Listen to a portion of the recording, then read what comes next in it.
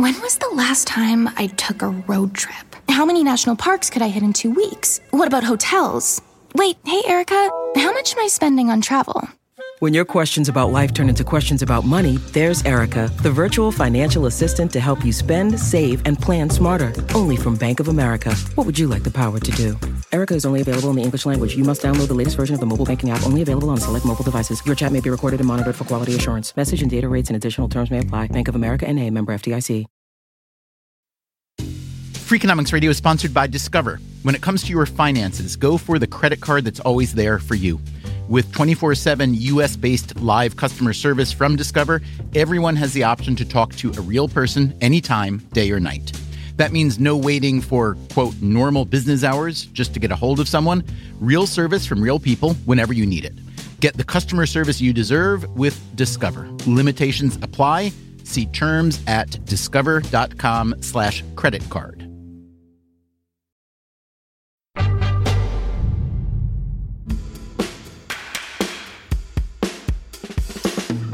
Hey there, it's Stephen Dubner. You may or may not know this, but I've been cheating on you every week. Along with making Freakonomics Radio, I make another show called No Stupid Questions with my friend Angela Duckworth. She is a research psychologist at the University of Pennsylvania. She's also the author of the book Grit. And as you will hear today, she's just a lot of fun to talk to. Every week, we try to answer one question about psychology or society or human nature, really anything that catches our interest. We started No Stupid Questions a couple years ago, just as an excuse for me to hang out with Angie once a week. Since then, it has become one of the most popular shows in the Freakonomics Radio network. So if you are not listening yet, maybe you should be. What you're about to hear is a brand new episode of No Stupid Questions, and I hope it will inspire you to follow or subscribe to the show in your podcast app. One big difference between this show and Freakonomics Radio is that No Stupid Questions is really just a conversation, which is why, as you'll hear, we have a fact-checking section at the end to catch our mistakes. With Freakonomics Radio, we do fact-checking all along the way during the whole production and interview and editing process. That doesn't mean we never make a mistake in Freakonomics Radio, but we do catch most of them before you hear the show.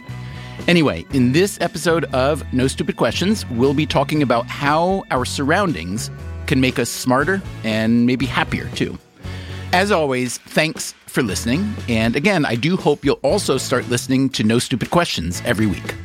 I also feel better now that I've told you about my infidelity. It's a good way to start the new year with a clean conscience. 88% of elementary school teachers encourage their students to hold their pee. I'm Angela Duckworth. I'm Stephen Dubner. And you're listening to No Stupid Questions. Today on the show, how does the built environment affect human behavior? It does not matter to him whether it's 100 degrees or 50 degrees, whether a building is designed well or whether it's a cave. When he's doing his work, it just doesn't matter. Angela, good morning. Good morning, Stephen. We have an email here that I think you're going to find particularly interesting. It is from one Yildiz Bashol. She writes to say, Dear NSQ team, I am an architecture student at the Technical University of Munich in Germany, and I find it fascinating how the built environment affects us. I would have to agree here with Yildiz. It is fascinating how the built environment affects us. Agree. Furthermore, she writes, I have read a few papers about how children perform academically better in some school environments compared to others and would love to hear your opinions about it. I believe in using this power of architecture and design to help improve lives, since a good education has such huge potential benefits on an individual, but also on a community level. That's what economists call a positive externality. The more people that get educated, the better it is for everybody. I have decided, she writes, to focus on designing a primary school for my master's thesis that shares its facilities with the community, offers adult education classes, and acts as a neighborhood center. So, she writes, my question is, does the built environment affect our lives more than we realize? Can architecture really make us happier and more successful as we designers would like to believe? So, Angela, let's start with the basic assertion here, especially the one that falls into your wheelhouse. Is it true as Yildiz says, that there is research showing that children perform academically better in some school environments? There is research on exactly that question, but I think long before there was social science research on whether or not the design of your classroom or your school building influenced your academics, there was an intuition. What architect does not think that there's some influence of the built environment on psychology? I mean, look at all the religious monuments and temples throughout history. Think of the Parthenon. Think of every state house that was ever built. I'm sure you know this better than I do, like the famous Winston Churchill quote about the architecture of Parliament. I think the direct quote is, "First we shape our buildings, and afterwards our buildings shape us." The context of this was that I think, and you know I am no student of history, but Parliament had been bombed, I guess. Mm-hmm. I think it's World War II. And it was under Winston Churchill's watch that it had to be rebuilt. And so architects came forward with a number of plans. You know, should it be like a circular shape? Should it be oblong? And these various plans had little line drawings of where people would sit in the building. And since the British system was a two-party system, Churchill maintained that they should rebuild Parliament exactly as it had been, with benches for one side facing the other. But he felt like that kind of dialogue, the oppositional, like, I need to face you, was elemental. What I've read about that, and I have attended on Wednesdays, there's what's called Prime Minister's Questions, where the Prime Minister actually sits on the bench there and fields questions. And the opposition, as you said, they're separated by not very far. They are face to face so that their spittle actually hits each other. And I've always heard that the idea was, if you want a government that is accountable to the other side, then it really makes sense for them to face each other and air their grievances and so on. The idea being that it will somehow produce a more civil discourse. I have to say, as anybody who's watched any Prime Minister's Questions or parliamentary debate, it doesn't work. I don't know if it's supposed to be civil, though. I think it's supposed to be antagonistic. I think actually it's supposed to be productive. The explanation that I heard was that, again, in an accountable government, you want to face the charges and defend them. I mean, I think the example you're giving is a good example of how architecture influences behavior, but not always, perhaps, the way the architect imagines. There's another example I think of. You've been to the Vatican, I assume? I have been to the Vatican. So, you know, when you walk into St. Peter's Square there are these two big rounded colonnades or rows of columns that are meant to, as I've read, at least architecturally, feel like arms welcoming you into the fold. This is, I am the Lord your shepherd, welcoming you into the fold of the church. Long before I knew that was what it was supposed to represent, when you walk in there, it's an overwhelming feeling of awe. Maybe some would feel comfort. But it is, look, we've firmly established that architects do stuff on purpose and we respond to it, right? We do have that as a kind of given. And then the question is, you know, are they right? Because they could be wrong. There's an article that was published in 2015 called The Impact of Classroom Design on Pupils' Learning, Final Results of a Holistic Multi-Level Analysis. Pretty sexy title there. It is sexy. Equally sexy journal called Building and Environment. And the authors are several, but I think the most senior author on this is Peter Barrett, who was the founding director of this thing called Salford's Research Institute for the Built and Human Environment. And what this study did, it's not random assignment. I guess it's in theory possible to randomly assign kids to go to different classrooms and different schools, and also to have random assignment of architectural styles. So the big caveat on this is that it's a correlational study. But that said, it's 153 classrooms in 27 different elementary schools, or I guess they call them primary schools in the UK. And the aim was to identify, this is a quote, the impact of the physical classroom features on the academic progress of the 3,766 pupils who occupied each of those specific spaces. Okay, great. And very specifically, the report concludes that 7 key design parameters were identified that collectively explained 16% of the variation in pupils' academic progress achieved. So in other words, there is an effect of architecture if you trust these correlational findings. And when you ask the question like, well, how much is 16% of the variation? Is that a lot or a little? I can tell you that is a lot. Most interventions have a fraction of that effect. So there's something going on here if, it is all about the architecture and not something that correlates with the architecture, like how wealthy that school district is. But if you take it on face value, you have to say, wow, what are these 7 key design parameters? Yeah, Angie, what are these 7 key design parameters? So they are as follows: light, temperature, air quality. And these are 3 that the researchers would call kind of like naturalness. If you have a lot of natural light, if the temperature is comfortable for you and the air quality is good, not polluted, that's all kind of mimicking in a way being outside on a nice day. And that actually turns out to be about half of the effect of the built environment when it comes to classrooms. And it's also what the researchers say that everybody thinks about, right? When you think about a wonderful classroom, maybe your own primary school classroom and how it may not have been ideal. Very often people think like, was there light? Was it too cold or too hot? And was it like stifling? Basically, was there a lot of fresh air? Right. Okay, so the other 4 factors are as follows. So first I'll give 2 that they would call stimulation. There's color and complexity. And here color is the variety, the brightness of the colors, like how much color is there. And complexity is just like how much crap there is. And the interesting thing about complexity and color, these 2 features of stimulation, is it's kind of like a Goldilocks story. It's really important that you don't have too much color or, too much crap in the classroom, but also not a monochromatic classroom or one where there's nothing on the walls. Mm-hmm. And the final 2 features fall into what they call individualization. So individualization includes ownership and flexibility.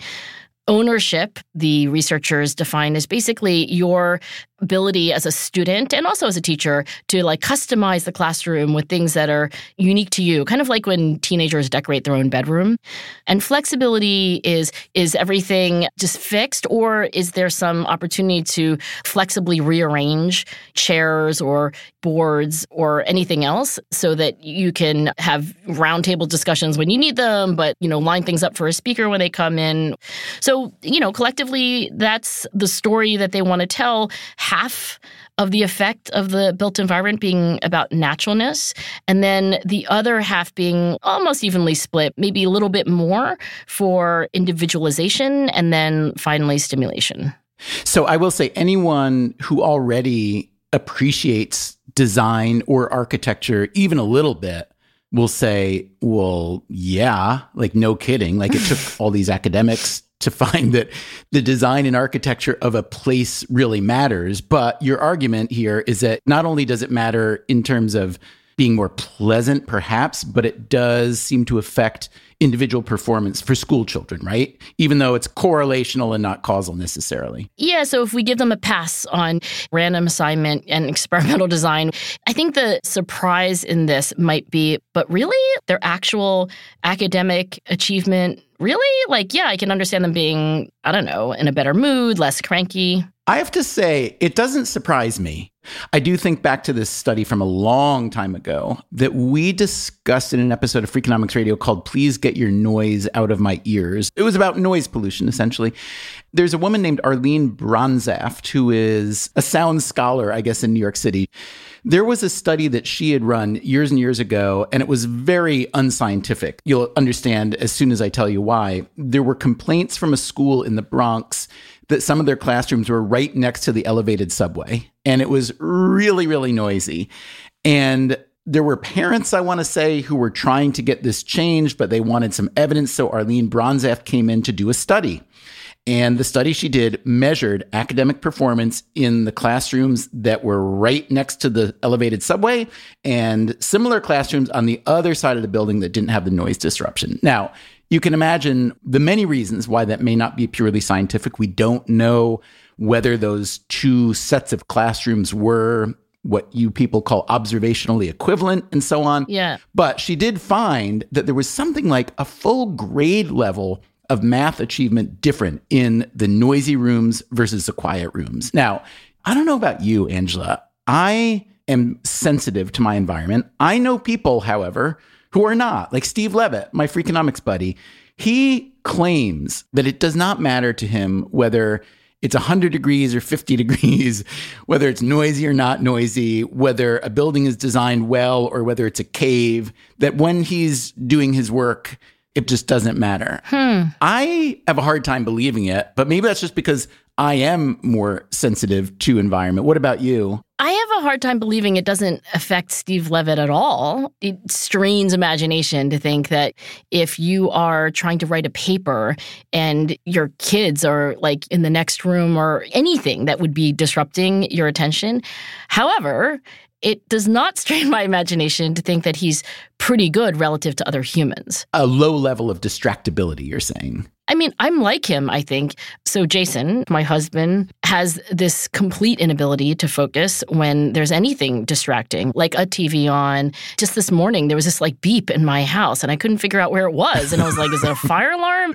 And I spent a few seconds trying to figure it out. And then I just like went back to my work. Every few seconds, this like beep would go off. Jason, meanwhile, would have torn down the walls looking for the beep. Jason's head would have exploded. So I think there's a continuum, and maybe students too vary in how influenced they are. Absolutely. It sounds like you and Steve Levitt are pretty good at tuning out a lot of things. It sounds like Jason and I are not. I am curious to know how our listeners feel about this. I almost feel we could make it a team sport here. Are you Team Angela or are you Team Steven? Wait, what's my team? Team Angela, she can really work through anything. She is not easily distracted. Why do you call that Team Levitt? I just spent a good portion of my oxygen trying to say that the built environment really does matter. So why do you make that Team Levitt? Fair enough. Because he's not here to defend himself. Team Levitt is, it doesn't matter if you're in a 100-degree cave or a 62-degree high-rise office. You're just going to focus on your work and get it done. Or are you Team Dubner, which is, I'm like the Princess and the Pea. If there's a little bit of a beeping, like when I go to the gym, I often bring reading to the gym and I ride a bike and read. But if I'm in there reading and someone has left a TV on, even with no sound, I can't even read if those MSNBC shouters are shouting at me with their open mouths. That's how sensitive I am. So I would like listeners to tell us, are you someone whose environment really affects their ability to work and affects their mood a lot, or much less so, much more like Levitt? Use your phone to make a voice memo. It's very easy, and email it to us at nsq@freakonomics.com. We may play it at the end of the next episode. Still to come on No Stupid Questions, Stephen and Angela discuss what modernist author Virginia Woolf had to say about how people's environments affect their productivity. Everyone who's listening to us should quit their jobs and become writers and work on their own, correct? Freakonomics Radio is sponsored by Range Rover Sport. Range Rover Sport leads by example, combining assertive on-road performance with signature Range Rover refinement and commanding all-terrain capability. The third-generation Range Rover Sport is the most desirable, advanced, and dynamically capable yet. Range Rover Sport redefines sporting luxury, an instinctive drive with engaging on-road dynamics and effortless composure. Combining dynamic sporting personality with the peerless refinement you expect, Range Rover Sport communicates power, performance, and agility. Advanced cabin technologies such as active noise cancellation and cabin air purification offer new levels of comfort and refinement. The purposeful cockpit-like driving position sets the tone for a focused interior that promotes exhilarating driver engagement. Award-winning Pivi Pro infotainment is at the heart of the experience and provides intuitive control of the vehicle systems. Design your Range Rover Sport at LandRoverUSA.com. Freakonomics Radio is sponsored by Amica Insurance. Amica Insurance is all about empathy. They know your auto, home, and life insurance are more than just policies. Home insurance is about protecting the life you've built. Auto insurance is there to protect you on the road ahead. That's why Amica takes a consultative approach to help protect what matters most to you. They are a customer-owned insurance company that puts your needs first, and their representatives are available 24/7 for claim-related matters. As Amica says, empathy is our best policy. Freakonomics Radio is sponsored by Southern Company. Southern Company has a vision of a resilient energy future, and every day they put it in motion. They are investing in carbon-free nuclear, along with wind and solar power, as part of their balanced approach in the transition to a net zero future. They are creating jobs, helping communities thrive, and meeting demand for carbon-free energy that is affordable, reliable, and safe for all. They are committed to working towards an even better tomorrow. Learn more at southerncompany.com.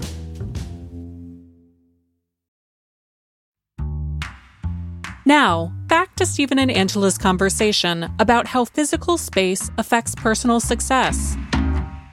I remember the first time I heard this phrase, it was about 15 years ago. The minute I heard it, I thought, oh, that's what I need to avoid whenever possible. And the phrase was cognitive drift. You're familiar with this phrase, I assume? Cognitive drift.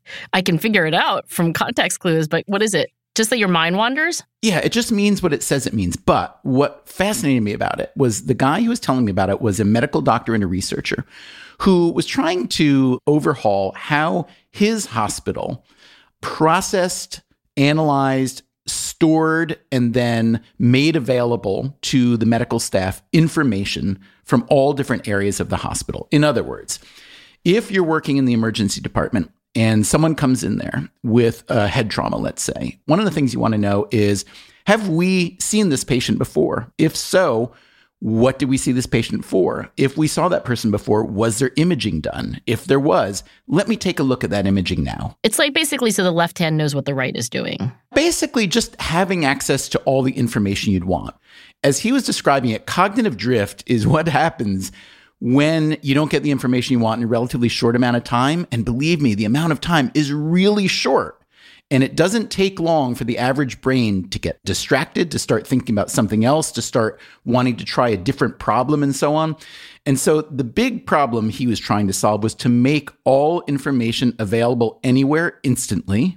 But the thing that really captured me was this notion of cognitive drift. I began to realize that I'm encountering it all the time. And so for me to work well, I need to be in an environment where I minimize the possibility of cognitive drift. And when you think about that, it's not only the built environment, not only the physical space and the flow and the light, but some of these other things that we've been touching on, like noise pollution and light pollution, and even things like if you're working at a desk or a table. And it's too cluttered or it's too small. I think for all the talk about how exciting it is for ideas to collide, this was the idea behind the open office that was thought to be a miracle. If we put all these people together, then just imagine how these amazing creative ideas. It'll be like a, tsunami of creativity. We did an episode related to this as well. It was called, Yes, the Open Office is Terrible, but it doesn't have to be. And we looked at a paper which found that a few big companies, Fortune 500 companies, who'd switched from cubicles, meaning semi-closed, to an open office plan with the hopes of increasing employee collaboration, they found that the openness actually led to less collaboration. Why would that be? They basically found that when you put people in an open office, they're prone to Slack or email each other much more. Out of consideration, probably, right? Absolutely. Because you can't have one conversation in an open office without it being everybody's conversation. Also, think about it. If you and I were wanting to collaborate on some project and we were hashing it out, like it's not ready for prime time, do we want to do it right here and now in front of people who are listening? Or do we want to just shoot the crap on a phone call or in an email? Because, the exchange of ideas, you don't necessarily want to put yourself up for criticism right away. But I will say we're seeing a very, very interesting moment now that there's a return to the office post-COVID.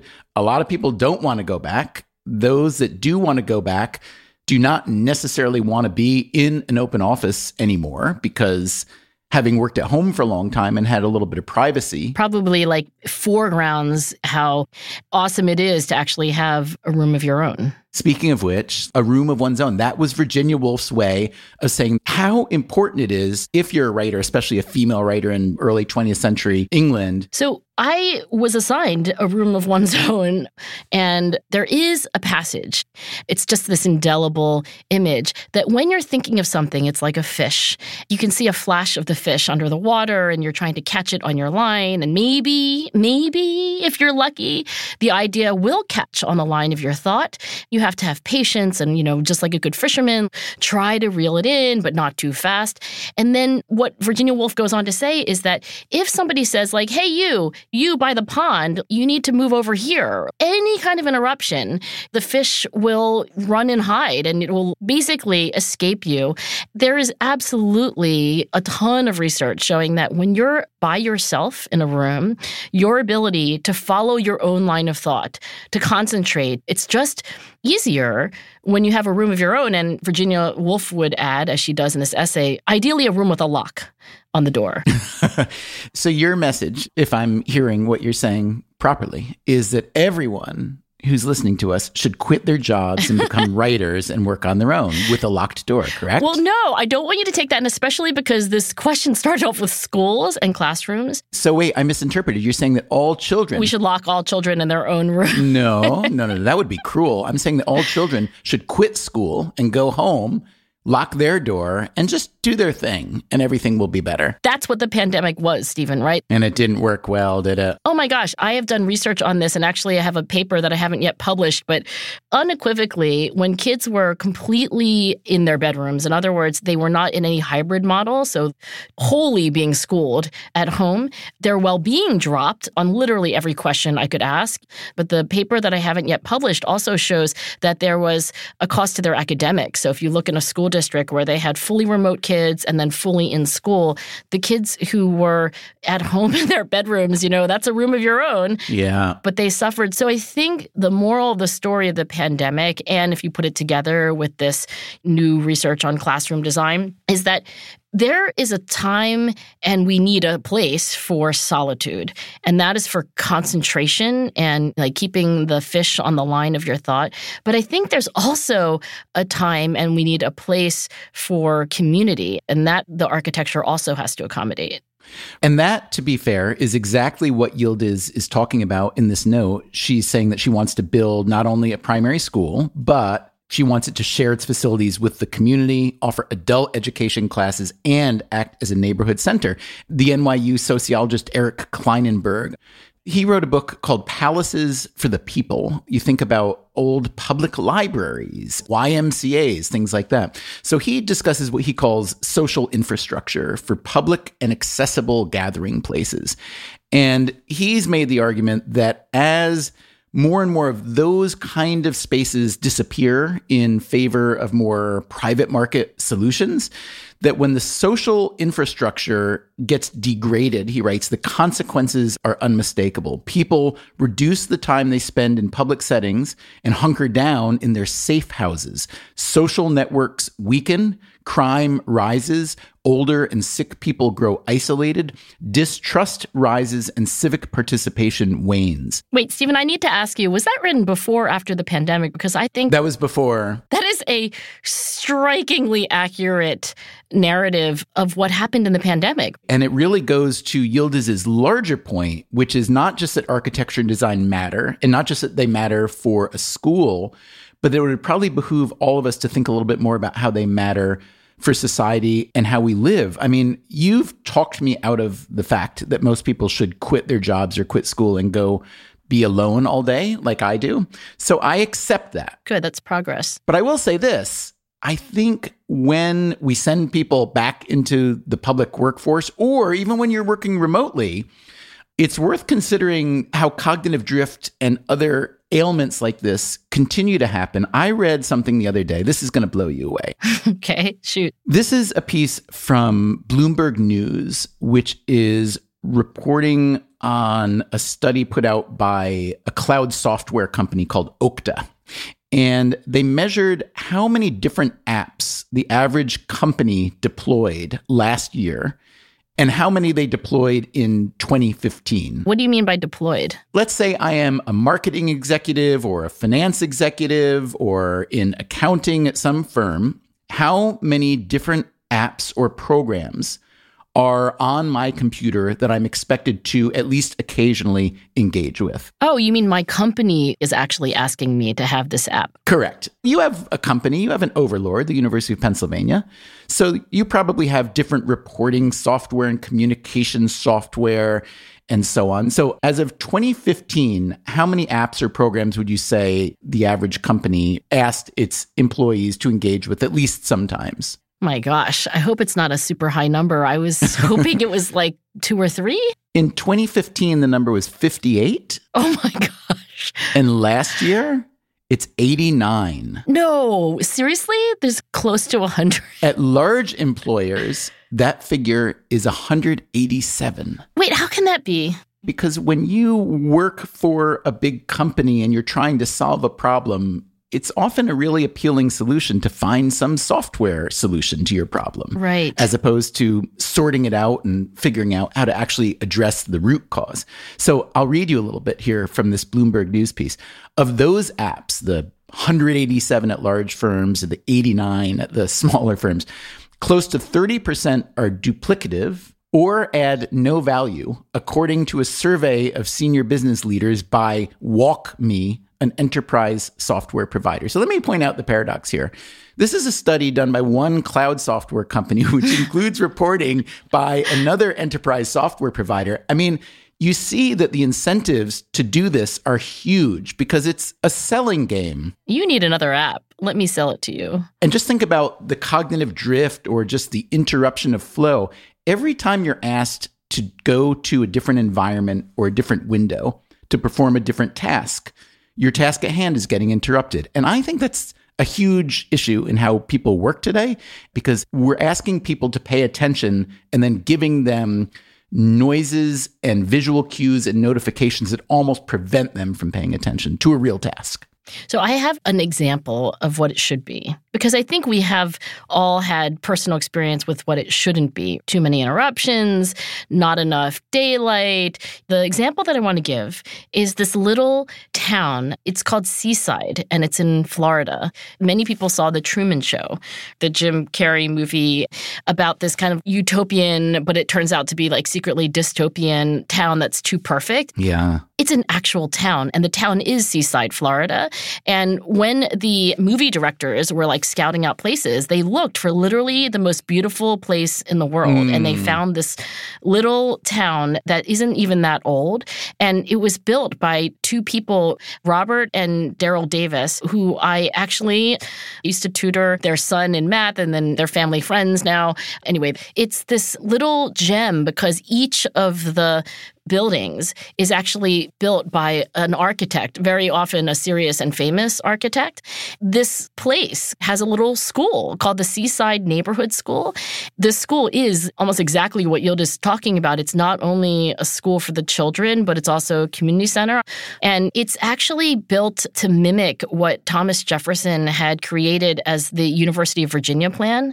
It's actually got these little pavilions, I guess, that are all white wood. And then they are surrounding a central green, just like Thomas Jefferson thought was like the ideal plan for the commerce of ideas, et cetera.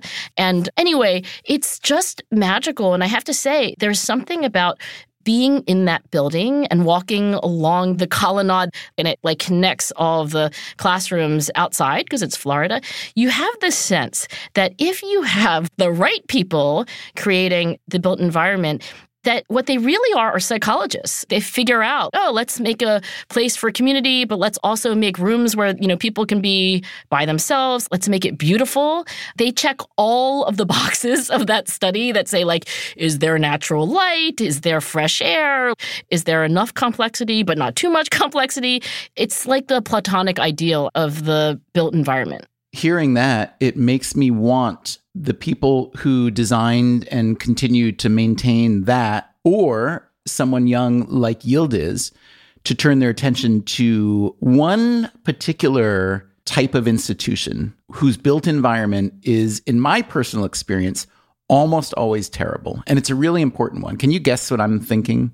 I'm thinking hospitals. Hospitals. Because they're terrible. It's the worst. I think it's one of these, I don't know, some people would call it a coordination problem or a principal agent problem, which is the people who are involved in doing the work of a hospital are so devoted to doing important work that this seemingly less consequential component, which is how does it feel to be in there? What does it look like? And I know that there has been some work. There's a paper way back in the 1980s I once saw called View Through a Window May Influence Recovery from Surgery. There were some environmental psychologists led by a guy named Robert Ulrich. I mean, it's a very small experiment. I wouldn't say it would stand up to a lot of scrutiny, but he compared the outcome of 23 patients in rooms with windows that looked out at nice trees and 23 that faced brick walls, and found that they recovered faster when looking at nature. I know there's been more recent research related to COVID, not in hospitals. There's a paper I'm looking at here called The Importance for Well-Being on Having Views of Nature from and in the Home During the COVID-19 Pandemic. And all these studies find a similar effect, which is that, yeah, your environment affects how you feel. None of this should surprise us. In a hospital, I think the double whammy is that you're there because you're ill and hopefully recovering. One key component of recovering is sleeping well. And it's so hard to sleep in a hospital because of all Oh my gosh, it's ridiculous. The beeping. So maybe Yildiz and the next generation can really turn their attention to that. When Yildiz moves on from the master's thesis, which will be awesome, I'm sure, to hospitals, I think this checklist that Professor Peter Barrett and his colleagues put together for the 7 factors that really matter, it's just the right checklist for anything, I think. And here's what they say, not just categorically, but I think it's just very helpful in its specificity. Daylight, fresh air, low noise, personalization, flexible, movable furniture, functional colors, open layouts, lack of clutter. That's not what a hospital sounds like to me, but isn't that kind of what we all want for almost all of the things that we spend time doing? It is, and that's not even including the major components of what I think about when I think about architecture and design, things like flow and things like materials, all of which are important. And you know what else is important? What? What's something that most people do a few times a day, but often is a little bit inconvenient to get to? The bathroom? The bathroom. So check this out. There was a study from the Journal of Urology, which is one of my favorite journals. I'm sure it's a page turner. Which found that 88% of elementary school teachers encourage their students to hold their pee. Oh my gosh, I'm so not surprised. Didn't that happen to you all the time when you were in elementary school? And middle and high school, honestly. And you're made to feel like a failure for having to go to the bathroom. In what world does that make sense? So bathroom access is probably something. Bathroom design. Open doors. You don't have to open the filthy door with your clean hands. Wait, open doors? How you don't want to have doors on stalls in bathrooms? Well, I was thinking about the actual front door. So, a lot of airports are getting this right now, but a lot of other places, including hospitals, are still not. So if you think about it, one thing you want to do in a bathroom is design it so that when you leave, you don't have to put your hand on a doorknob or a push plate because you've just washed your hands. And then you undo all that good work that you just did. Right. Oh, so in bathrooms in the airport, it's just cleverly like you turn left and you turn right so you can't see anything, but there's no door. You got it.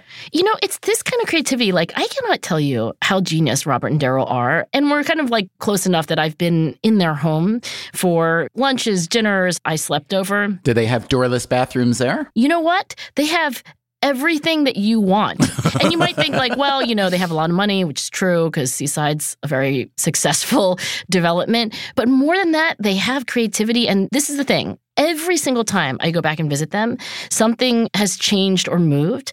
Like, oh, what happened to that rack used to have? Oh, well, we decided that it made even more sense to put things over here. And I think this idea that if you have not necessarily a lot of money, but if you just have this mindset that hey, the built environment works and I'm constantly going to just experiment to see, we should be able to do things like doorless bathrooms. We should be able to do things like making sure that kids have enough daylight. I mean, it doesn't necessarily take a high-tech or even high dollar sign solution to these things if you just start with the question, which is, how can we make the built environment work? I think that is such a great point because, mindset matters so much. I would also say there's a behavioral component here, which is not so much about how am I going to fit into this space and benefit from it, but how am I going to help other people enjoy the space? In other words, how am I going to respect really the other people in this space and be aware of the noise that I'm making, or be aware of how I may be impeding the flow of other people? Arlene Bronsaft, the environmental noise consultant in New York City, she's lovely and a real New Yorker who speaks very directly and has a lot of roses and a lot of thorns. In terms of the big thorn, what she'll say has really contributed to our environments getting noisier and noisier. She says it comes down to one word. It's respect. People have lost respect for other people.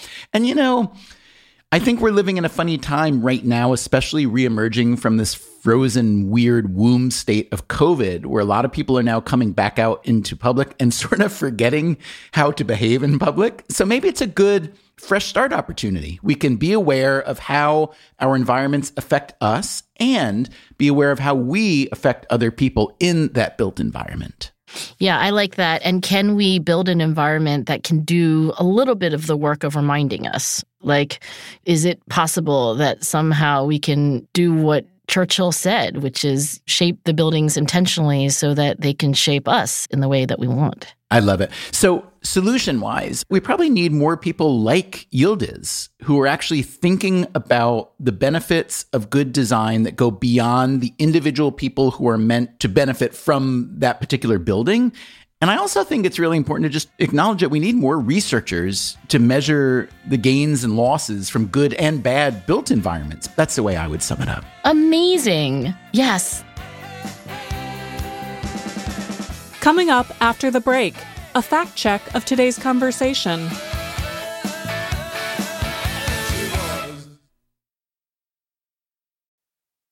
Freakonomics Radio is sponsored by Redfin.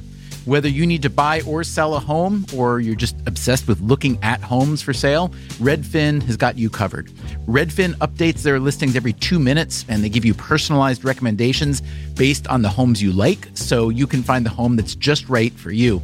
With the top-rated Redfin app, you can favorite homes, share listings with others, and schedule tours even the same day with a local Redfin agent. And if you're looking to sell, Redfin agents get you the best price possible for your home. With a listing fee as low as 1%, Redfin's fees are half of what others often charge. In fact, last year, Redfin saved home sellers $127 million. No matter where you are in your real estate journey, Redfin can help. Download the Redfin app to get started today.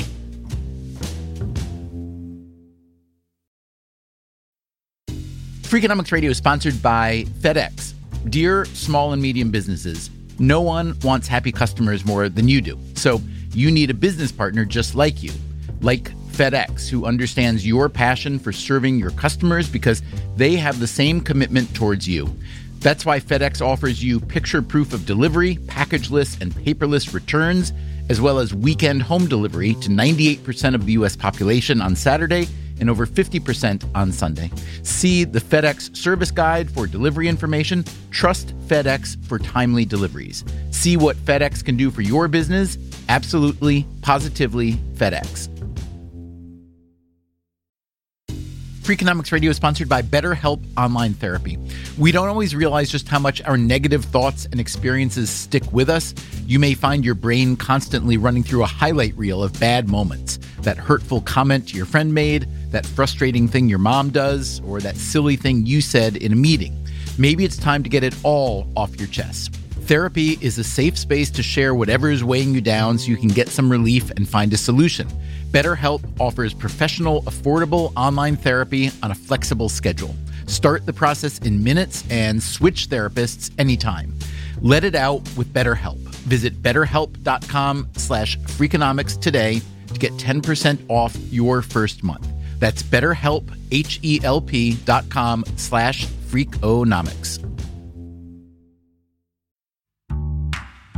No Stupid Questions is produced by me, Rebecca Lee Douglas, and now here's a fact check of today's conversation. In the first half of the show, Angela struggles to remember the context of Winston Churchill's famous quote, "First we shape our buildings, and afterwards our buildings shape us." and she guesses that it was after Parliament had been bombed during World War II. This is correct. In May of 1941, the Commons chamber was struck by German Air Force bombs and entirely destroyed. The Commons debated how to rebuild and decided to retain its, quote, adversarial rectangle pattern, which Churchill insisted was responsible for the essence of British democracy. Parties are separated by what the House has referred to as 2 swords' lengths apart, although it's been over 700 years since weapons were allowed in the chamber. Also, Angela notes that this design reflects the United Kingdom's two-party system. Since World War II, all governments in the UK have been formed by either the Conservative or the Labour Party, occasionally in coalition with smaller parties. But there are other parties that hold seats in Parliament. Currently, the Scottish National Party, the Independents, the Liberal Democrats, the Democratic Unionists, and 6 additional parties are all represented in the chamber. The party in power sits on one side of Parliament, and all other parties sit in opposition. Next, Stephen describes a 1975 study led by environmental psychologist and noise expert Arlene Bronzaft. He says she found something like a full grade level of math achievement different in the noisy rooms versus the quiet rooms. However, the study did not address students' math abilities. Instead, Bronzaft and her colleagues found that the students on the noisier east side of the building consistently demonstrated lower levels of achievement on standardized reading tests. After the Transit Authority cushioned the nearby subway rails with rubber pads, and the classrooms were set up with sound-absorbing materials, students' reading levels improved as much as a grade level. Also, Stephen mispronounces the name of the IT service management company featured in the Bloomberg article that he referenced. He calls the company Okta, but it's actually pronounced Okta. Then, Stephen references the 1984 article, View Through a Window May Influence Recovery from Surgery, and says that the author's name is Robert Ulrich. The environmental psychologist who led the study is actually Roger Ulrich. Ulrich is a professor of architecture at the Center for Healthcare Building Research at Chalmers University of Technology in Sweden. He is credited with popularizing the idea of evidence-based design in healthcare. That's it for the fact check. Before we wrap today's show, let's hear listener thoughts on some of our recent episodes of No Stupid Questions. Here's what listener John Cosgrove had to say after hearing episode number 119. Jesus, Angela, why are you such a f***ing potty mouth? Hello, No Stupid Questions. My name is John Cosgrove. I'm from County Fermanagh in the north of Ireland, but I've lived in Minneapolis, Minnesota for the past 23 years. There aren't a lot of Irish natives here in the Twin Cities, so we get to swear because people generally think it's cute and they think it's funny. I've been on local radio and I've hosted corporate events where I've introduced Irish swear words, such as r***er, shit, and arse. Those words are offensive in my country, but they're not offensive over here because people are not quite sure about it. Here's what listener Lynn Chen had to say in response to episode number 124. How do you stop grinding your teeth? Hello, my name is Lynn Chen. I live in Los Angeles, California, and I just had to send a voice memo because I recently cracked 2 dental guards in my sleep because I grind my teeth. And I finally went to go get Botox in my masseter muscles a few weeks ago, and I'm still waiting to see if this actually helps. But in the meantime, I was just so excited to find out that there are 2 more things that I have in common with Angela Duckworth. We're both Asian Americans who have mothers named Teresa. We both love Diet Coke.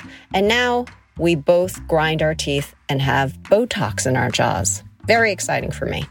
And here's what listener Justine Benjamin said after listening to episode number 121. How good are your snap judgments? Hi, I'm Justine from San Jose, California, and a first impression that I had was about a person, a man, that I met when I started entering the dating field. This gentleman was living at home, was working at his parents' business because he was in between jobs, and drove a 1994 Mustang. All red flags for me, but I proceeded to date him, just thinking it would be fun. Turns out the reason why he was living at home was cultural. You don't leave until you're married, and even when you get married, you might just stay with the family still. Turns out the reason why he was working at his parents' business was because he quit his job when his father had a stroke to take care of the business so it wouldn't fold. I can't give any reasons or excuses for the 1994 Mustang. But nonetheless, we've been together for 14 years, married for 9 of those, have 2 amazing children. So sorry, First Impressions, you were wrong. Thanks so much to those listeners and to everyone who sent us their stories. And remember, we'd still love to hear whether you're Team Dubner or Team Levitt. Are you highly sensitive when it comes to your surroundings, or can you pretty much work anywhere? Send a voice memo to nsq@freakonomics.com. Let us know your name and if you'd like to remain anonymous. You might hear your voice on the show.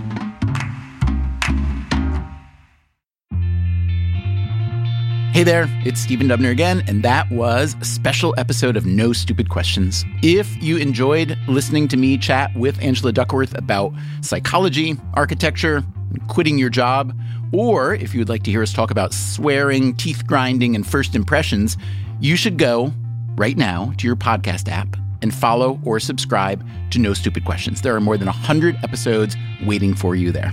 Meanwhile, coming up next time here on Freakonomics Radio, creativity is extremely difficult to predict. We all know about the one-hit wonder phenomenon.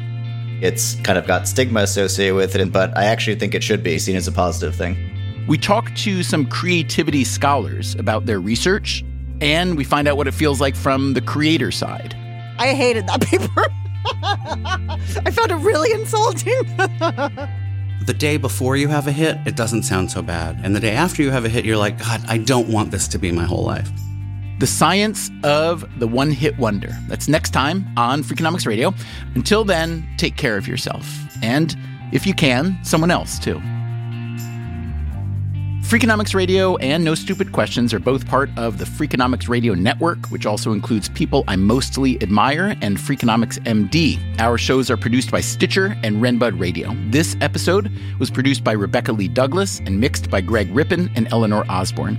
Our staff also includes Zach Lipinski, Morgan Levy, Ryan Kelly, Catherine Moncure, Alina Kuhlman, Julie Canfer, Jeremy Johnston, Jasmine Klinger, Daria Kleinert, Emma Terrell, Lyric Bowditch, and Elsa Hernandez. Our executive team is Neil Carruth, Gabriel Roth, and me, Stephen Dubner.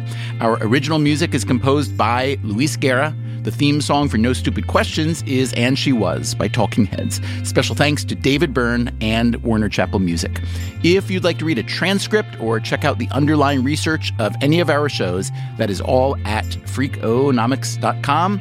As always, thanks for listening. The conservatives on one side, the Tories on the other. No. Conservative and Tory are the same. Okay, so the liberals on one side and the... They don't call themselves liberals. They call themselves Labor. Then there's the Liberal Democrats, which are a different party. It gets confusing. So confuzzling. The Freakonomics Radio Network. The hidden side of everything. Stitcher. At Delta, we know Mike in 8C prefers reality TV to reality. So we provide more than 1,000 hours of in-flight entertainment. On the next flight, 8C is Mandy, a foodie. So we offer all types of food options. Because at Delta, everyone flies their own way. Delta, keep climbing. Want to make Mom's day? Get to your Nordstrom Rack now and score amazing deals for Mother's Day, which is Sunday, May 12th. Find tons of gifts from only $30 at Nordstrom Rack. Fragrance, jewelry, luxury bags, activewear, beauty, and more. Save on Kate Spade New York, Stuart Weitzman, and Ted Baker London. Great brands, great prices. So shop your Nordstrom Rack store today and treat Mom to the good stuff from just $30. Life is a highway, and on it there will be many chicken sandwiches. But there's only one McCrispy. So go ahead and hit the turn signal if you know about this juicy gem of a detour.